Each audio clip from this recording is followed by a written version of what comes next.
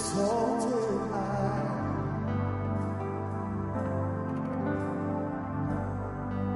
And the train of his robe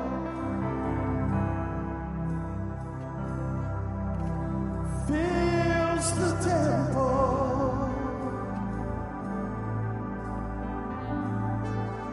and the angels circle around him.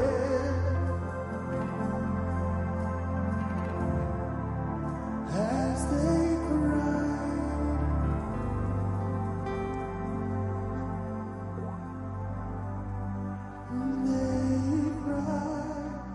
you are holy,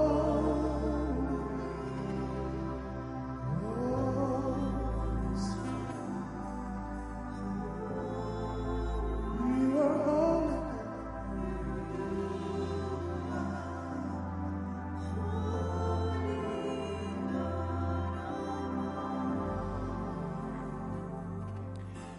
I struggled with the title of this. God just kept rearranging this, and he rearranged it finally this morning. You hear the term, what you see is what you get. And so often that is absolutely so true. And so I thought, well, what you see is what you want.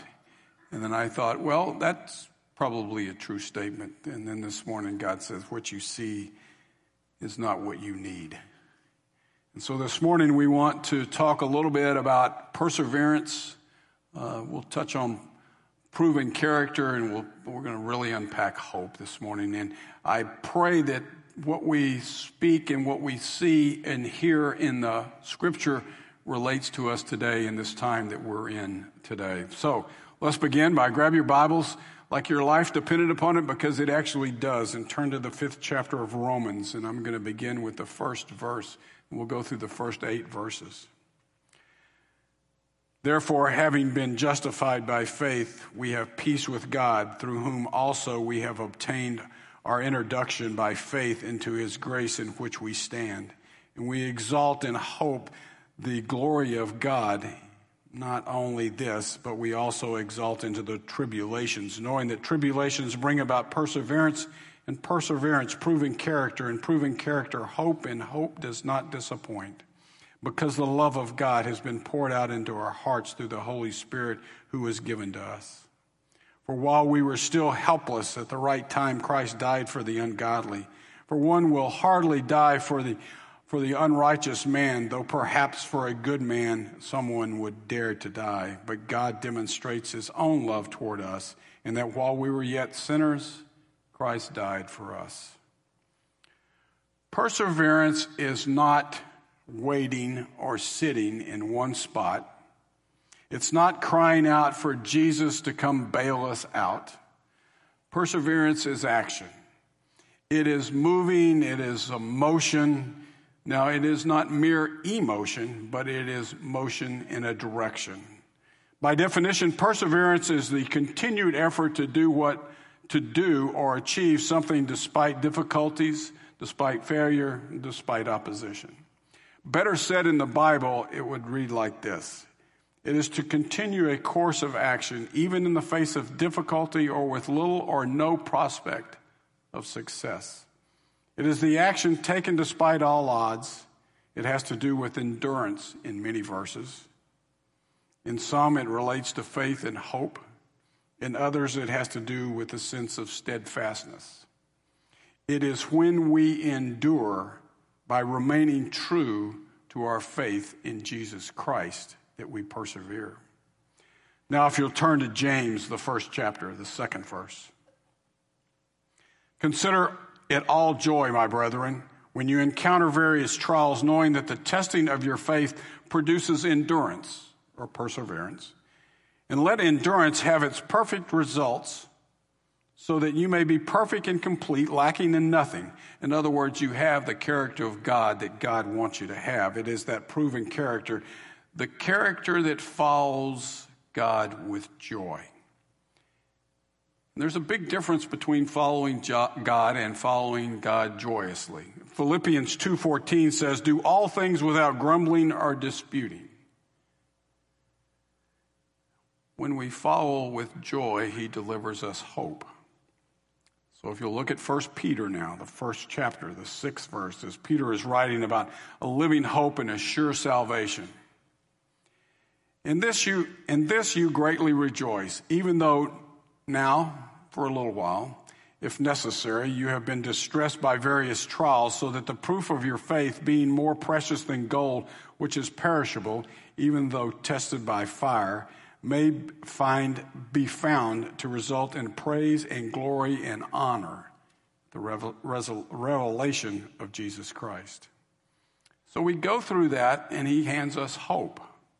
So I want to spend just a little bit of time talking about hope, and I want to make 5 points that Scripture shows us.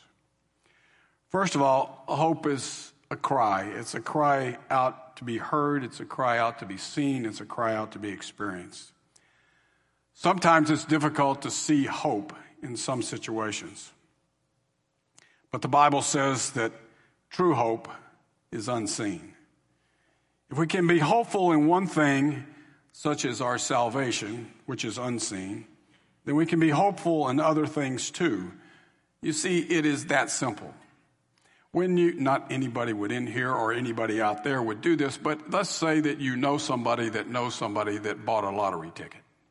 If you buy a lottery ticket, you have something that you can see in your hand. Do you have the winnings in your hand?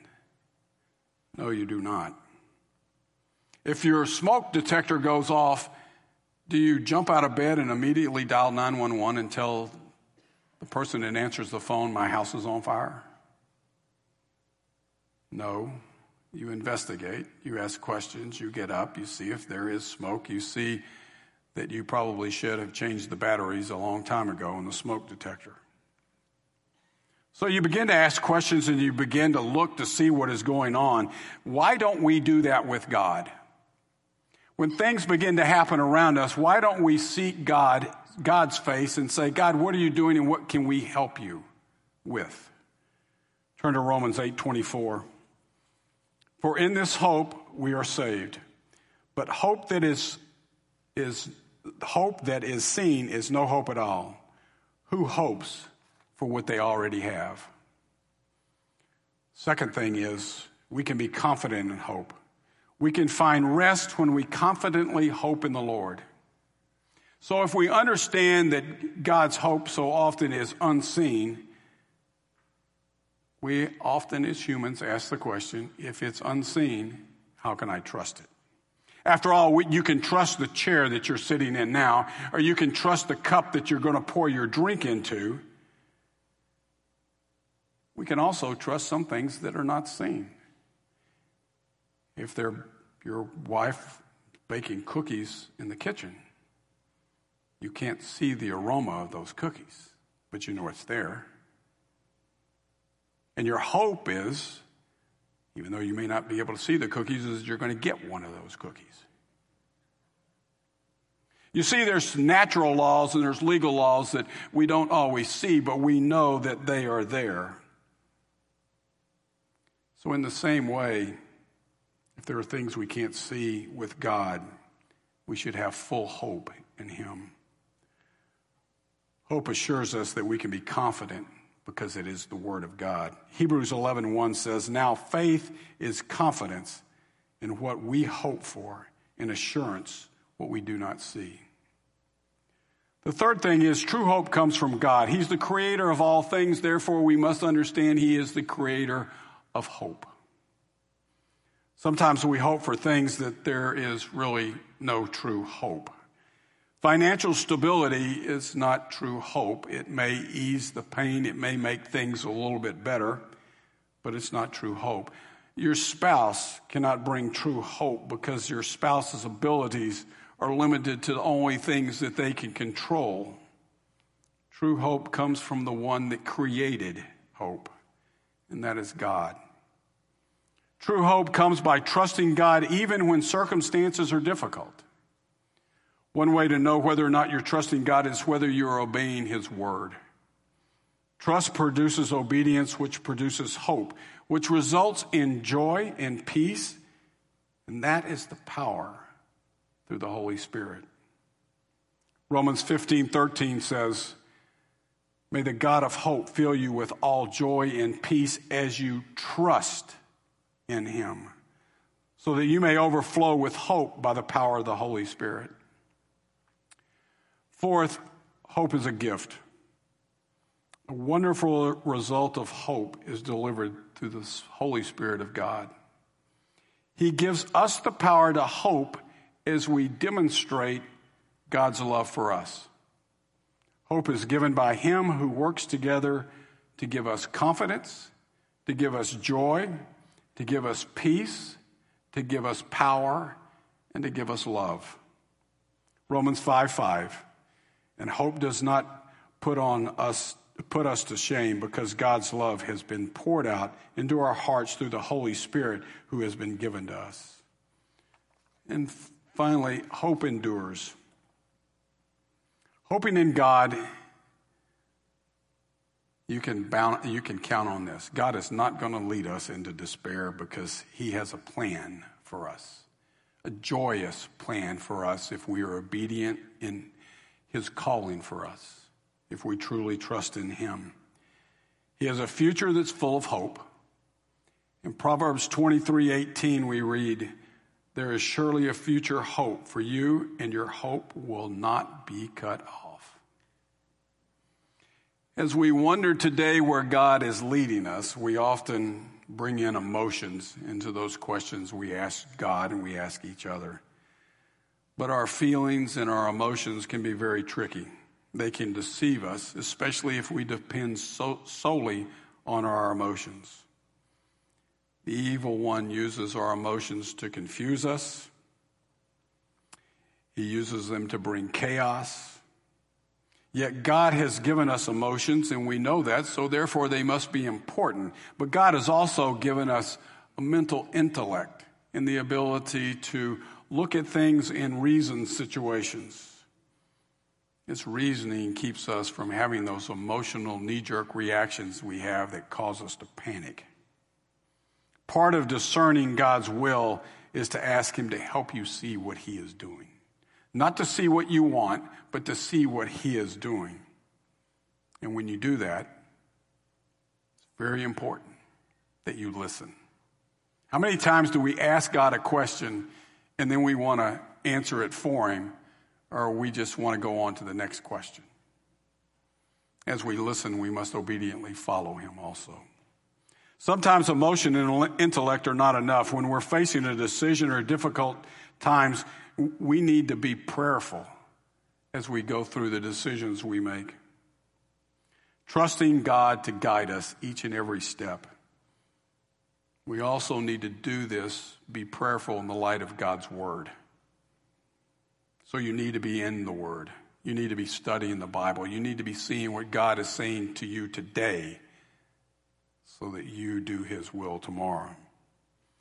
Again, God will not lead us into something that is not in accordance with his will or the Bible.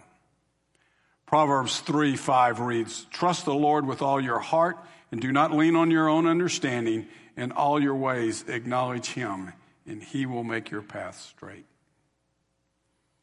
Make sure of your commitment to Christ and then submit every decision to him.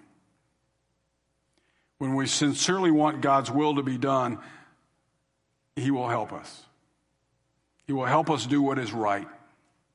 He will help us to do what is in his will. So the question is, how are you obediently responding to God's will and to what God is saying to you? And a few weeks ago, we spoke about how important it was for us to examine ourselves, to see where we are in life and to see what we are doing in our life for God. I came across a poem written by Linda Ellis. It's called The Dash. I want to read it to you, and you think about where you are right now in your life. It reads as follows. I read of a man who stood to speak at a funeral of a friend. He referred to the dates on the tombstones from the beginning to the end. He noted that first came the date of birth and spoke of the following date with tears. But he said what mattered most was that dash between those years. That dash represents all the time that we spend alive on earth, and now only those who love them know what that life was worth. It does not matter how much we own, the cars, the house, the status, or the cash. What matters is how we live and love and how we spend our dash.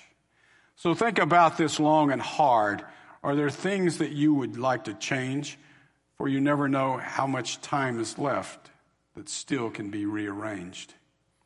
To be less quick to anger, to show appreciations more, and love people in our lives like we've never loved before. If we treat each other with respect and more often wear a smile, remembering that that special dash may only last for a while. So when your eulogy is read and your life's actions rehashed, would you be proud of the one thing they say about you, that you loved your dash? We can look at people's lives. We can look at previous generations. And we've often done this. We've heard this about the previous generation, that they were the greatest generation this country has ever seen. They were the generation that fought in World War II and for many saved the world. They provided God's people to go back to their homeland. They did so many wonderful things, but they did so many things that cost so much. They were not a generation that sat and watched. Was it the greatest? I'm not sure. You see, I think there's been several generations in this nation, and there are several generations that we read about in the Bible that were obedient to God's word. We look today and we look at first responders. We look at those that are firemen and policemen and those that are military folks, and we see that they go into situations blind, not what they see, but what is unseen so often. And they run into situations that common sense would tell most of us, and their mothers would say, don't do that. But they do it anyway. They do it on faith. They do it in trust in God. They do it in trust with those they work with. But they do it because it's the right thing to do. They do it for others. You see, some jobs are not jobs, some jobs are callings. And we're all called to be obedient servants of God, to be the ones that share the good news with others. If you'll turn to 2 Corinthians 4, beginning in the first verse. Therefore, since through God's mercy we have this ministry, we do not lose heart. Rather, we have renounced secret and shameful ways. We do not use deception, nor do we distort the word of God. On contrary, by setting forth the truth plainly, we commend ourselves to every man's conscience in the sight of God. And even if our gospel is veiled, it is veiled to those who are perishing. The God of this age has blinded the minds of unbelievers so that they cannot see the light of the gospel, the glory of Christ, who is the image of God. For we do not preach ourselves, but we preach Jesus Christ as Lord, ourselves as your servants for Jesus' sake. For God, who said, let light shine out of the darkness, made his light shine in our hearts to give us the light of knowledge of the glory of God in the face of Christ. But we have this treasure in jars of clay to show that this all-surprising power is from God and not from us. We are not hard-pressed. We are hard-pressed on every side, but not crushed. Perplexed, but not despair. Persecuted, but not abandoned. Struck down, but not destroyed. We always carry around in our body the death of Jesus, so that the life of Jesus may also be revealed in our body. For we who are alive are always being given over to death for Jesus' sake, so that his life may be revealed in our mortal body. So then death is at work in us, but life is at work in you. It is written, I believe, therefore I have spoken. With the same spirit of faith, we also believe and therefore speak, because we know that the one who has raised the Lord Jesus from the dead will also raise us with Jesus and present us with you in his presence. All this is for your benefit, so that the grace that is reaching more and more people may cause thanksgiving to overflow to the glory of God. Therefore, we do not lose heart. Though outwardly we are wasting away, yet inwardly we are being renewed day by day. For our light and momentary troubles are achieving for us an eternal glory that far outweighs them all. So we fix our eyes not on what is seen, but what is unseen. For what is seen is temporary, and what is unseen is eternal. That may be us today. You see, in all the darkness, distress, and disease and disturbances, remember that Jesus lives. The devil could not defeat him. The grave could not hold him. And we have the same power through the Holy Spirit. We need to focus not on what is going on around us, not on what we cannot control, but we need to focus on the one and only that is within us that can control those things. And that is our God. We cannot struggle with things that are temporary. If we do struggle with things that are temporary, we will struggle with moving forward and persevering in his name. Let's suppose that there's a football team, and please do not include the Cowboys and the Texans in this, okay? Let's suppose there's a football team that is trying to score, and they're making one first down after another, but it's a struggle. What would you think of the coach that called timeout and said to the referee, can you move them out of the way because we can't score because they're in the way? Or what of the batter that stood up there and turned to the umpire and said, can you make him throw the ball over where I can hit it? What would you think of people like that? You would probably call them weak, because you know what? They don't understand the test of success, of having the ability and the desire to move forward when others are trying to stop you. We can look at suffering and see that it's gone on since the beginning of time. 40 years in the desert is not a vacation that people stand in line to sign up for. So we know that God's people have suffered. Or what if you're like this young man? This man at 7 years old had to work to support his family, and at 9 his mother died, and at 22 he lost his job, and at 23 he went into debt with a good friend as a partner in a store, and at 26 the partner died and left him with a huge debt. He wanted to get into public office, and by 35 he had lost 2 bids for Congress. 37 he won a congressional election. At 39 he lost his re-election. At 41, his youngest son died. At 42, he was rejected as a government job. And at 45, he ran for the Senate and lost. And at 47, he lost a bid to be vice president. At 49, he ran for the Senate and he lost. And this guy is wasting a lot of his life, isn't he? At 51, he was elected president during a time that this country was in turmoil. In his second term of office, he was assassinated. Abraham Lincoln is thought as one of the greatest presidents this country has ever had. See the trials and tribulations that he went through to get to that spot? If he would have known that he was going to be assassinated, do you think he would have changed his mind? I think not. You see, our trials are temporary in the light and comparison of the eternal weight of glory, which we do not see. Helen Keller devoted her life in assisting deaf and blind people. She really worked hard to promote education for the disabled. She thanked God for 3 things.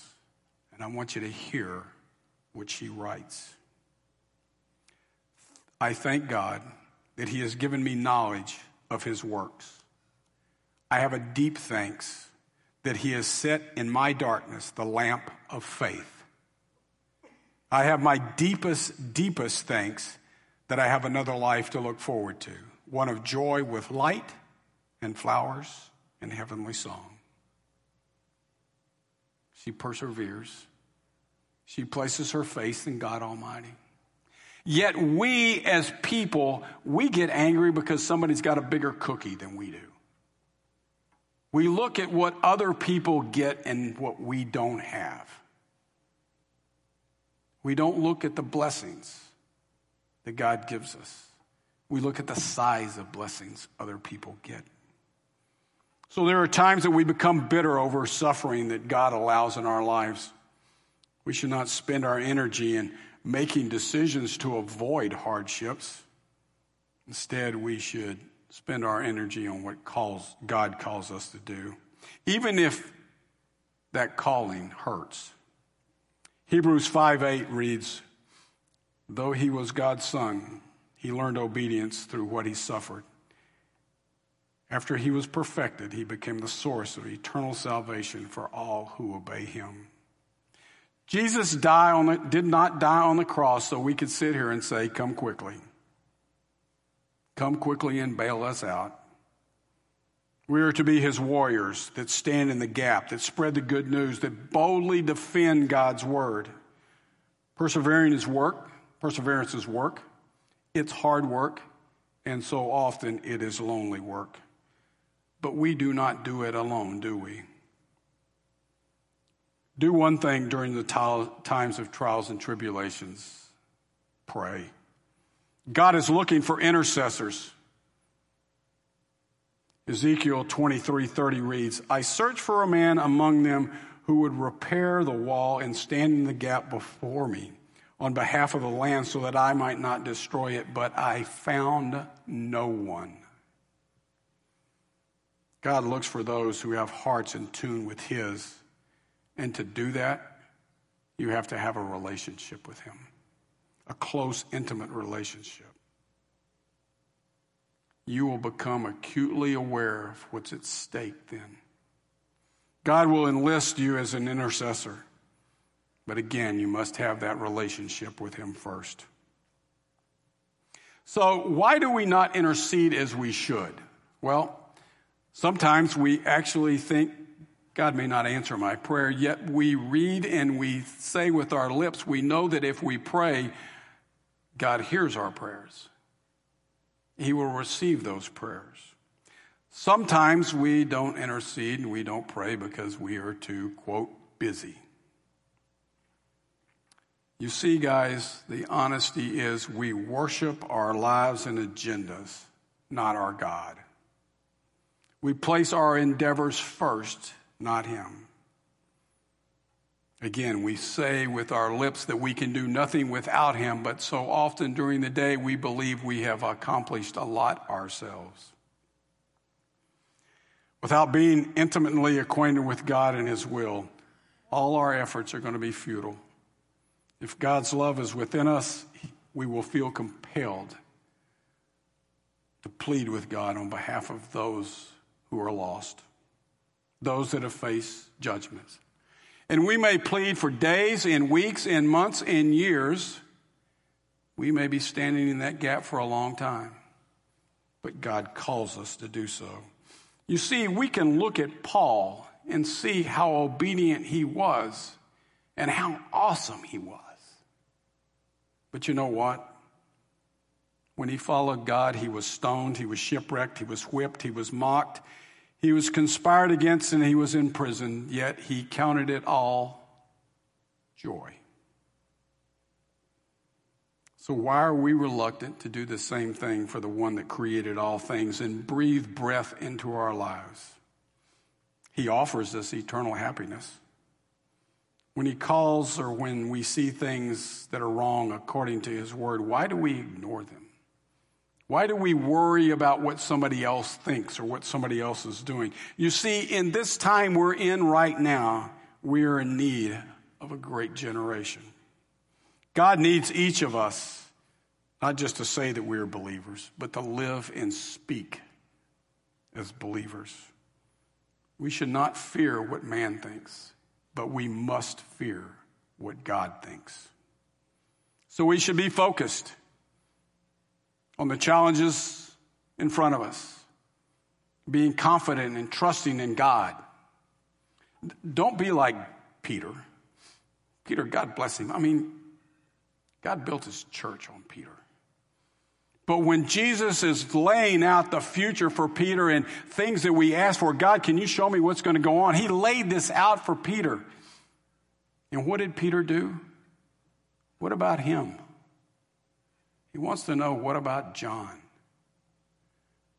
I often wonder if Jesus just didn't slap his forehead, his own forehead, going, Peter, really? But that's the way we are. Franklin Graham said, it is the light of the gospel and the light of Christ that shines into men's hearts when we are born again, and it transforms them for eternity. It is that light that truly is the hope of our nation and world. Isaiah 5:20 says, woe to those who call evil good and good evil, who put darkness for light and light for darkness, who put bitter for sweet and sweet for bitter. Any nation that is against the ways of God is in deep trouble. Our hope is in God's plan, and we need to see where we fit into that plan. The greatest remedy for both arrogance and worry is to humbly acknowledge that God is a sovereign God and in control. No matter how chaotic or catastrophic things get around us or appear to be, God is in control. The future is in the hands of this sovereign God. Doubt that truth, and we're prone to worry about things that the Bible tells us we shouldn't worry about. Neglect it, and we have a tendency to become arrogant. We need to pray for our president and our vice president and those in Congress, that they would make decisions that are favorable to religious freedom and to life. Even though their track records may not seem good, God can work through a lot of people, and we can be surprised, just as those years and years ago were so surprised to see Paul and know him as Paul and not as Saul. You know, there's people in this country that want to see a revival and say we need a revival. You know, maybe what we need to do first is to seek his face and ask for forgiveness for where we are right now, and to seek the glory of God, not for America's sake, but for the glory of God's sake. You see, there is hope in the promise of Christ as we persevere. Victor, is Victor here? If Victor wants to come forward. I want to close this with prayer. That's okay. Hadari can just come up and play.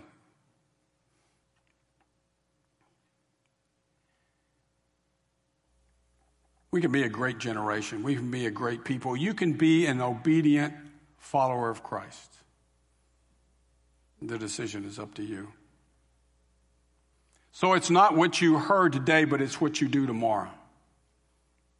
This is going to make a difference. One step at a time, one day at a time. We can make a huge difference. And sometimes situations we're in that seem so hopeless, and we think there is nothing good that's going to come about this, we are absolutely amazed at the miracle of God.